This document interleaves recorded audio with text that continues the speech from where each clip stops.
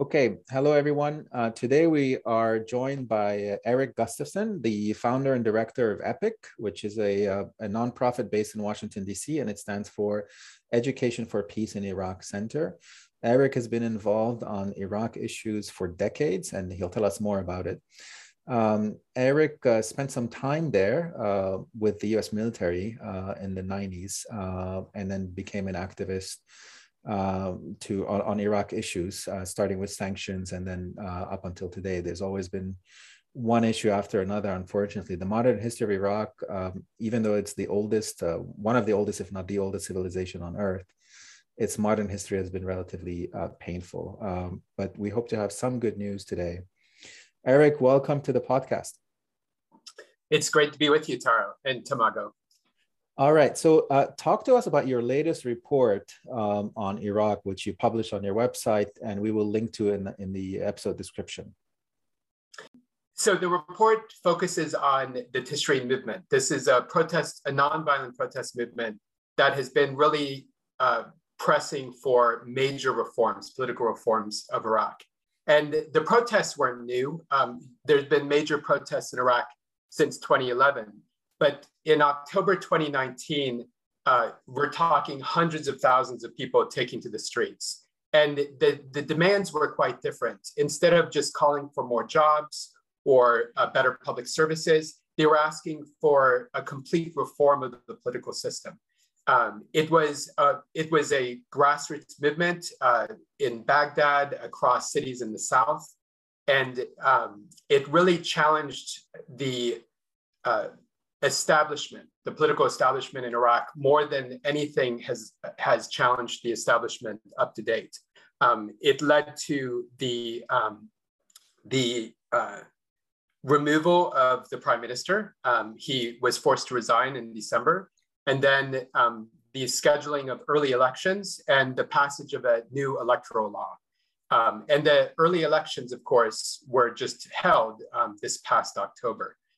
So we wanted to better understand the nature of the movement, its power, its potential, and how increasingly we're seeing change come to Iraq from the bottom up, not from elites down, but from the bottom up. We also felt that there was a need to do this kind of research because typically, if you look at all the think tanks and the policy papers that are out there, usually there's a focus on the political elites. You'll have a delegation will go to Baghdad and meet with the Speaker of Parliament and the Prime Minister and the heads of political parties.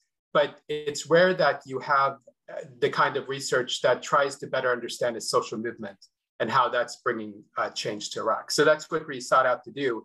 And it was a fascinating year of research. Yes, go ahead. Yeah, so just maybe give the audience a little bit of a background on what kind of government Iraq has. What is the structure of the government, and when was it founded? This Republican democratic government.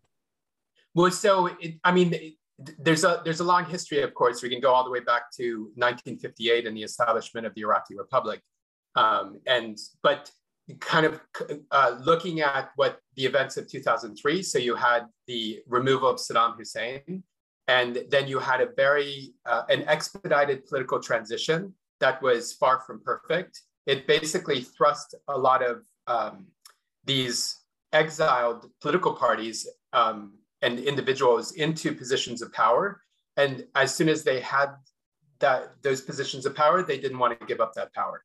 So even though it's intended to be a democracy, it is far from, I think, the ideals of a democracy. You have political parties that have way too much control and power over the state. And you have the typical case of corruption and, state-sanctioned corruption, the capturing of state institutions and the use of those institutions by political parties for their own gains. So oftentimes you look at the government formation process in Iraq, and again, it's a parliamentary system. I should mention that too. You'll have a government formation process where they'll create a unity government and they'll divide up the spoils. The Sadrists, you get the health ministry. Fatah you get the PMF ministry. And that once those political parties are in charge of those ministries, they'll essentially give out contracts and jobs to the party faithful. So it's deeply problematic because it's not serving the common good. Right. And I do want to, at some point, we can talk a little bit about this, but one of the things that we've increasingly been thinking about is frameworks and having a clear framework of understanding how the corruption occurs and how to address it directly, or to route militia violence and how they use coercion and how you begin to address those kinds of issues too. Okay, so you have a government, a parliamentary government, but you also have a president who's a member of the Kurdish community, and the prime minister who's generally, but not necessarily, a Shia, right, since 2003. Right. But you have a Sunni community, you have Christians, you have a lot of minorities in Iraq. Can you give us a little bit of a feel for what Iraqi society looks like in that sense? So what you're describing, so this was early on in, after 2003, when there was this rushed political transition. One of the ways that I think the US and others, but it is primarily the US leading the political transition, sought to ensure the peace was to ensure that all of the major political parties had some positions, or the way that the Americans often would talk about it, it was also ensuring all of the major communities would have positions of power within the government. That essentially, it's often referred to as the Mohassasa system. And it means that, yes, you'll have an Iraqi Kurd will be the president, Iraqi Sunni Arab will be the Speaker of Parliament, and the Prime Minister will go to a member of the Shia community. The problem is that it's only made the situation worse in terms of corruption. While it might have been a temporary solution, in the long term, it has, that very system that was designed to keep Iraq together is now tearing the country apart. Iraqis are fed up. And a lot of, when you look at the Tishreen movement, October 2019, it was they want complete reform and they want to abolish the Mohassasa system. They want to see these institutions serve the common good, and for the people in positions of power to serve the common good and not to serve the interest of just one particular community or another. So let's fast forward a little bit to the latest elections in October 2021, just last month, basically. What were the results, and how did the Tishreen movement impact those results, in your opinion? Well, so the elections that just happened in October are really fascinating. I think that a lot of the media headlines kind of missed the point. The focus was on the seats that the major political parties won, and they weren't looking at the number of votes. And if you look at that, it's quite interesting to compare 2018 to 2021. So let me just kind of start for the context, talking about the 2018 elections. The 2018 elections, the international community was not as much involved. There wasn't any mission from the UN or the EU to observe and monitor those elections. Instead, it was kind of left up to the embassies to have their own, people out nominally offering some monitoring and oversight. But there was widespread fraud, and just imagine this. It was so bad that the courts of Iraq did decide that there needed to be a recount. And then in the midst of the recount, one of the big warehouses holding ballots in Baghdad went up in flames. I mean, that's how bad the fraud was with the 2018 elections. Now, that all said, you can still kind of look at it, even though we know that there was fraud, and that probably accounts for perhaps hundreds of thousands of ballots. You can still look at the number of votes that the major political parties won, and then compare it to the 2021 elections. Now, in 2021, the difference is that the UN sent a mission that had the mandate of the Security Council behind it to observe the elections. You had a lot of assistance given to IHEC, and you had EU sending a large observation mission. And so there was very little room for the kind of fraud that happened in 2018. The other big difference between 2018 and 2021 is in 2018, the way that the elections were run, it was under the previous electoral law where each of Iraq's 18 governorates were treated as a single voting district. And now in 2021, Iraq was divided up into 83 smaller voting districts. In 2018, you basically had semi-open party lists where you could have large coalitions running, for seats of parliament.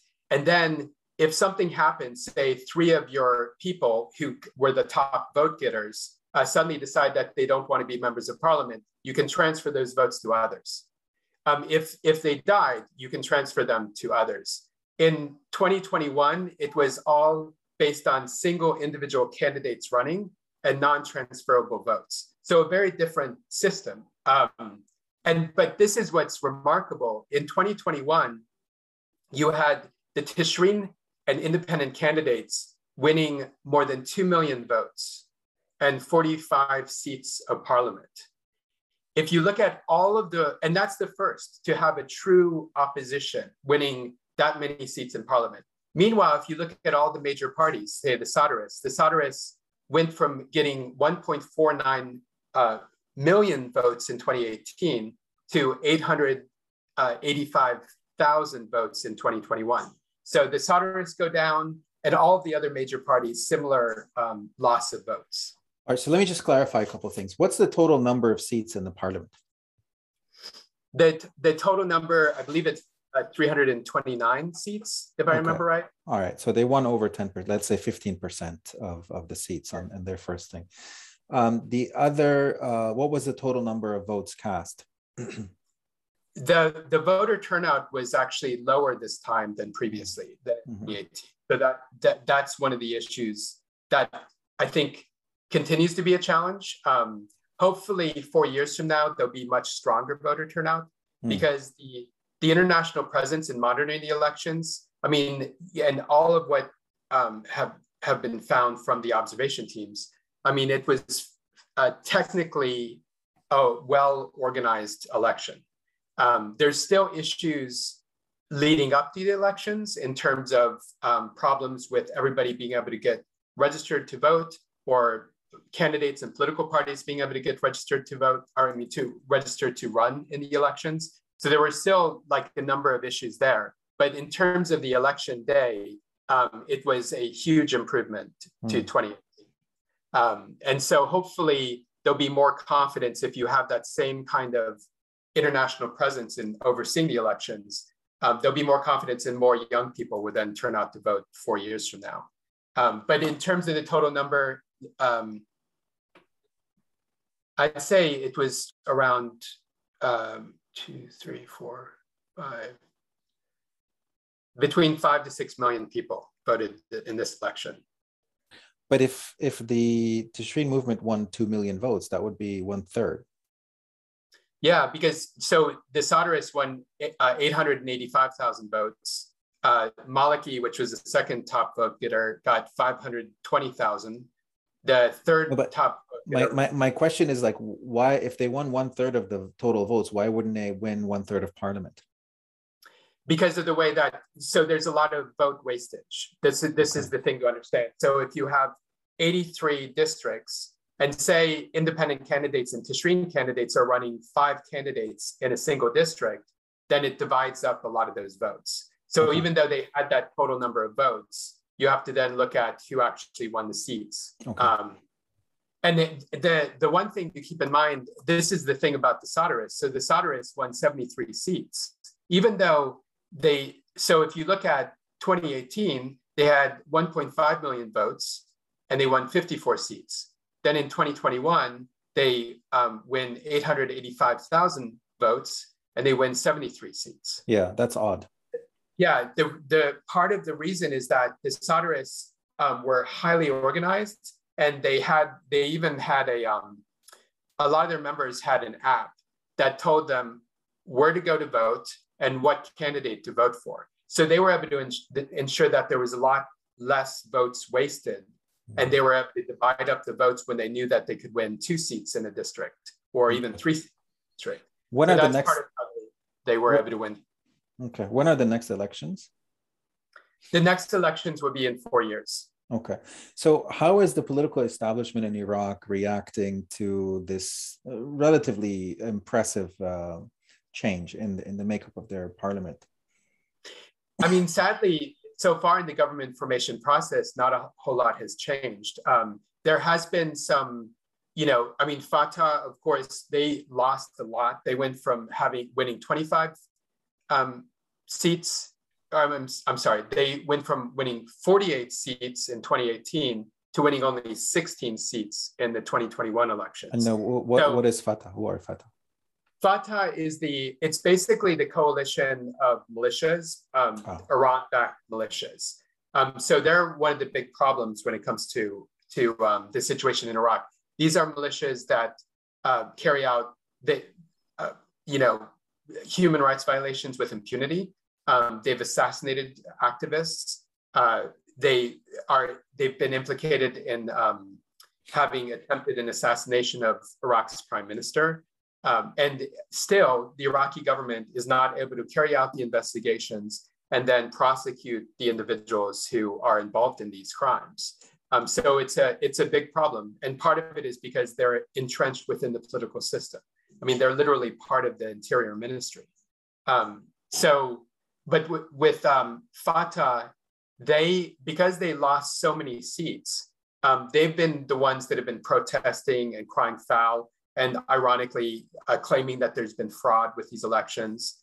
And so there's been kind of a lot of problems with them, but a lot of what they're doing seems to be about leverage. They're creating, they're protesting and even threatening violence, all in a gambit to have the same piece of the pie that they had in the government formation process after the 2018 elections.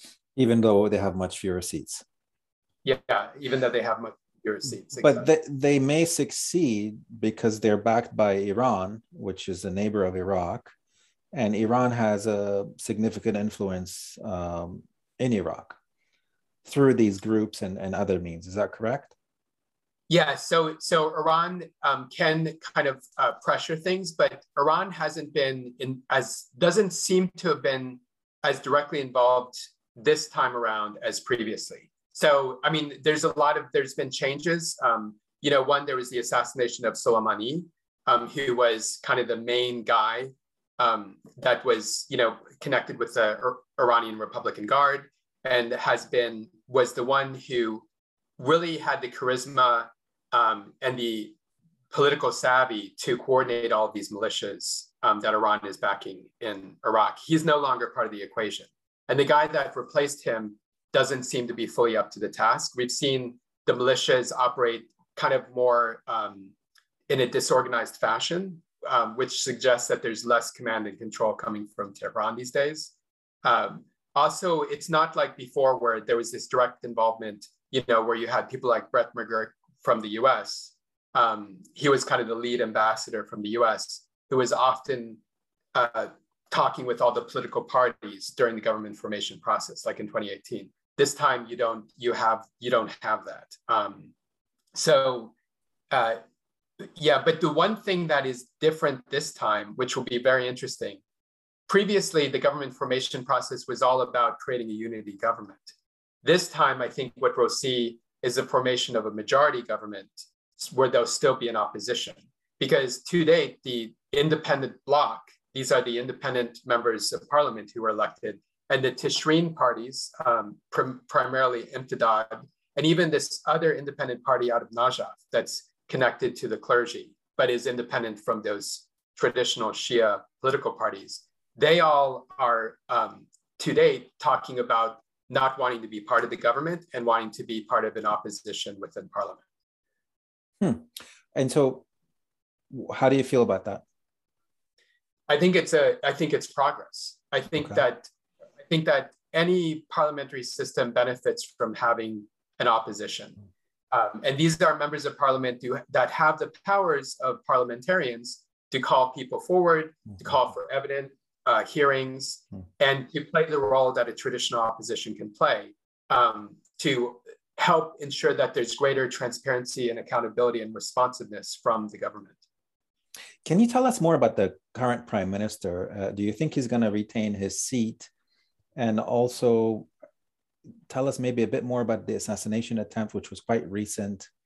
Sure. And that was a bit, that was a bit of a complication there, right? I mean, the potential would have been quite larger, but it seems like he's handling it very quietly. Yeah. So Prime Minister Khatami came in to replace the prime minister who had to resign, who was forced by the protests to resign back in December 2019. Right. So he's been the prime minister. He actually didn't. He wasn't seated in that position until months later. I think it was May or so. He comes from an intelligence background, but previously to that, he was a journalist. And I think that he does, I think he does have some, like he wants to have reform. And there were even some Iraqis who I respect who served as an advisor to him. So I think that there was clearly, I think he has an interest to see reforms happen. But he's not someone who has his own political party, and he certainly doesn't have his own militia, which is different from a lot of the other political actors he has to deal with. So there's limits in terms of what he can do. And also, again, because of the way that the political system has been set up. I mean, he came in kind of in this interim role. Now, if he ends up being the prime minister as a part of a majority government, where there's an opposition as well in parliament, there might be a very interesting new dynamic that will play out in Iraq. So I think that he does have a chance of being seated as a new prime minister. And I think that, ironically, the assassination attempt actually might have increased his chances of becoming the next prime minister, ironically. Now, the assassination attempt, so this happened not too long ago. I want to say just a couple weeks ago, right? I mean, it was recent. And in terms of who was likely involved, I think with Occam's razor, we can assume Iran-backed militias were involved. Did Tehran order the assassination attempt? That's unclear. As I said, there isn't as much command and control these days, but I wouldn't rule it out, and we don't have the evidence. What is concerning is that the Iraqi government, which has been carrying out an investigation, hasn't been really clear and hasn't invited the Americans or others, even the UN, the Brits, or others. Many countries have offered to help with the investigation, but the government of Prime Minister Khatami is saying, no, we'll handle this investigation ourselves. So that's not encouraging. And so far, when they were supposed to report findings, it hasn't been. It remains ambiguous, and I think that there should have been plenty of evidence to be able to figure out who carried out the attack. Has anyone been arrested? No. I mean, I haven't checked the news lately, but from the last 48 hours, I don't think anybody's been arrested. Okay. Yeah. And there's, in terms of the militias that are likeliest involved, Kataib Hezbollah, Asayib al-Haq, those are the two likeliest suspects. And then there's smaller militias as well that may have been involved in. So yeah. So how do you feel that will impact the government formation process? This assassination attempt. I mean, the problem is that these militias, they exercise too much power. And because they do have the ability to use coercive power. And so, the prime minister, I don't think feels safe enough to go after these militias directly. I mean, there have been some, I can't say that there haven't been any arrests or prosecutions, because if you look at the number of assassinations that have occurred, there have been a couple cases where individuals have been sentenced. But in terms of when you look at the number of assassination crime committed or this latest assassination attempt, there's far too many people that, the investigations don't seem to go anywhere. So I'm a bit confused about something. You've just had parliamentary elections, and that means that you may have a change in the prime minister. You have a prime minister who's not that powerful, doesn't have that much influence. So why try to assassinate him? Why not just get rid of him through the political process, or just keep him since he's not that effective or can't be that effective? What's the point of assassinating him? Well, one of the stories out there is that it appears that Iran might be okay if Khatami continues as in the premiership. And so that could be part of what's going on, that, some militia acted against that because they're trying to derail that process. It's really unclear. there's not a lot of logic. I know that Hossein al-Haq and Kataib Hezbollah, these two particularly aggressive militias that have been implicated in attacks on American forces and assassinations of activists. I know that they particularly don't want to see Khatami continue as prime minister. But again, like the logic, why they would carry it out, it's still unclear. It seems like, it clearly backfired, and I think it wouldn't have taken a whole lot of thought to recognize that this is likely what would have happened. So what is the nature of the US presence now in Iraq, and what kind of influence does the US government have currently over Iraqi affairs? So the US is basically under the current administration, the Biden administration, the plan is to phase out all any combat role for the US forces in Iraq by the end of this year. The role that they've been largely playing, though, to date this year has been advisory. And I think that that's a role that will continue to be played. There's a lot of gaps when it comes to Iraq's security institutions and carrying out the kind of complicated operations necessary to continue to address ISIS, which is still a problem in Iraq. And so, there's a role in terms of logistics, advisory role that I think that, and even intelligence, sharing intelligence, that the US, that it's a vital role that the US can continue to play, and that I think Iraqi security forces would like to see the US continue to play. So I think that can be expected. The other role, I think, is that the US can play an important role when it comes to ensuring free and fair elections. The fact that there was a Security Council mandate behind the observation mission had a lot to do with the US. There's also the role of US aid and various agencies can play in working to improve governance. And I can give you a really interesting example of this. This gets into a framework and understanding the framework of how good governance works. If you think about it, with the Iraqi system, you have the parliament, which is the legislative role, you have the courts, the legal role, and then you have the executive. And in addition to that, you have the career professionals who are all about, like the technocrats, the people that are there to just carry out the functions of these agencies. Right now, the problem is that you look at a ministry and they're essentially all political appointees, right? It's a political party staffing it with all their people, and it doesn't function well that way. Under the Iraqi constitution, it was established that there'd be what's known as a civil service council that would establish the rules of how ministries would hire their people. And it was all about merit and making sure that they could do the technical reasoning to carry out their jobs, and not political reasoning, but technical reasoning. And so even though it was established in the constitution, which was passed by Iraq in 2005, a law wasn't passed to establish that civil service council until 2009. and it wasn't seated with people, with staff, until 2019. Well, if you think about it, what was happening in 2019?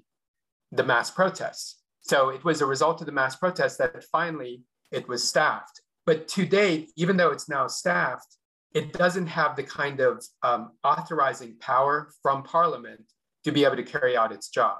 So there's opportunities where the US, the international community, Japan, other countries can really play an important role in empowering the Parliament to pass the kinds of laws so that you can start to have those kinds of improvements in governance. And the Civil Service Council can start really doing its job.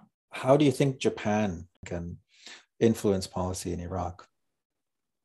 Well, one of the things that I've heard, and this is from just talking with some of the Iraqis that I know who have do contracting in Baghdad, and they've talked about some of the contracts they've had with the Japanese government.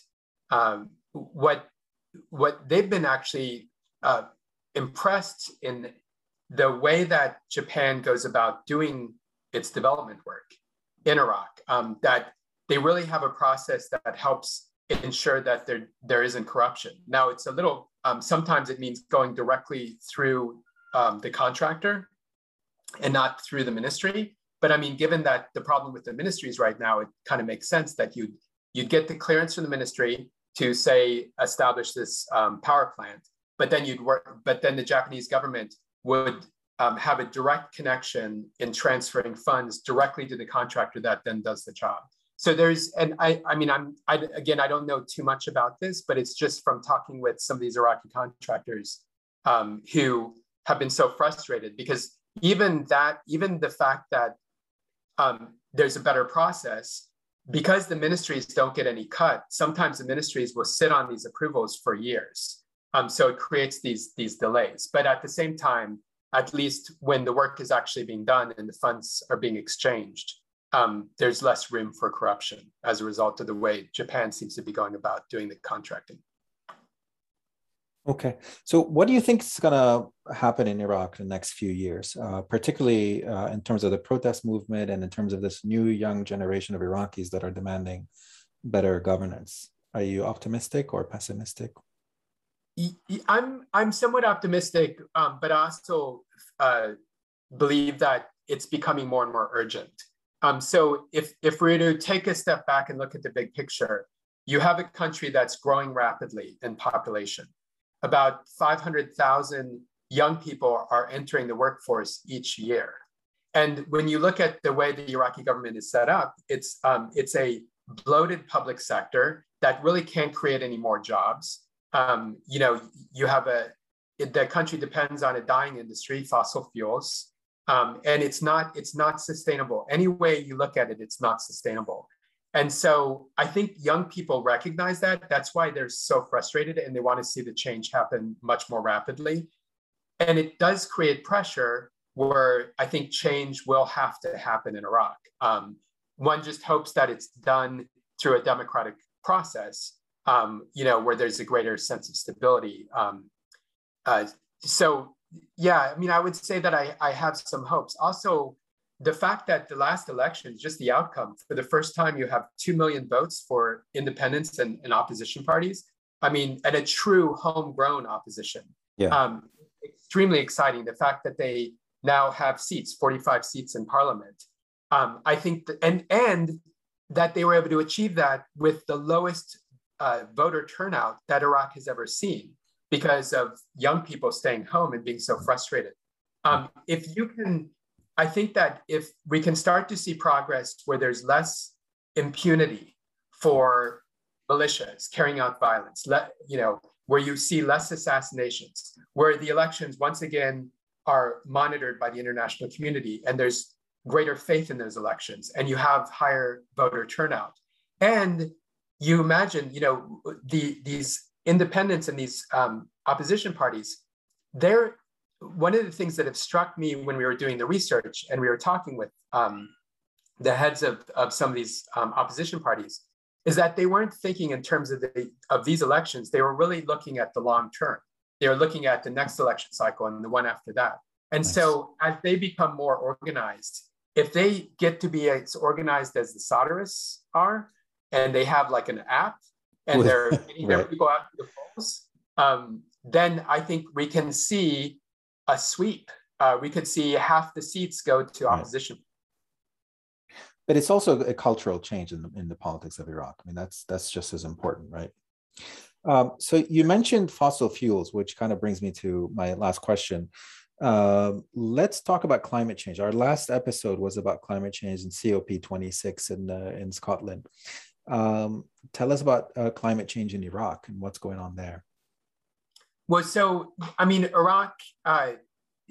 When you look at Iraq compared to other countries, the United States and others, they aren't disproportionately contributing more to greenhouse gases. Now, of course, they're exporting oil, which is fueling the climate crisis, but within Iraq, they're not contributing as much to the problem in terms of greenhouse emissions as the United States and other major powers, China and others. That said, Iraq is still committed to the Paris Accords. They do have an agreement. They've been working with UNDP and others to begin to cut emissions over the next 30 years. I believe they're looking to cut emissions by 1% to 2%. And keeping in mind, of course, that's during a population growth. So cutting emissions by a few percentage points while your population is growing means that proportionately each individual is contributing far less in terms of a carbon footprint. There's also work to begin to transition.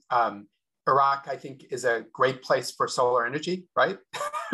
and even wind energy. So there's I think huge opportunities to begin to diversify the economy and begin to go reduce the, go toward a carbon-free economy and transition that way. But what's been exciting, and actually, let me just make this point also. When it does come to climate change, Iraq is being impacted by climate change far more than other countries. So temperatures are rising in Iraq faster than the average temperature is rising around the world. The highest recorded temperature on the books was recorded in the southern marshes of Iraq last year, highest temperature ever recorded. You also, if you look at the water flows in Iraq and diminished rainfall, I believe the water flow in Iraq has dropped by a third since the 1970s. So this is becoming a huge problem. You see drought.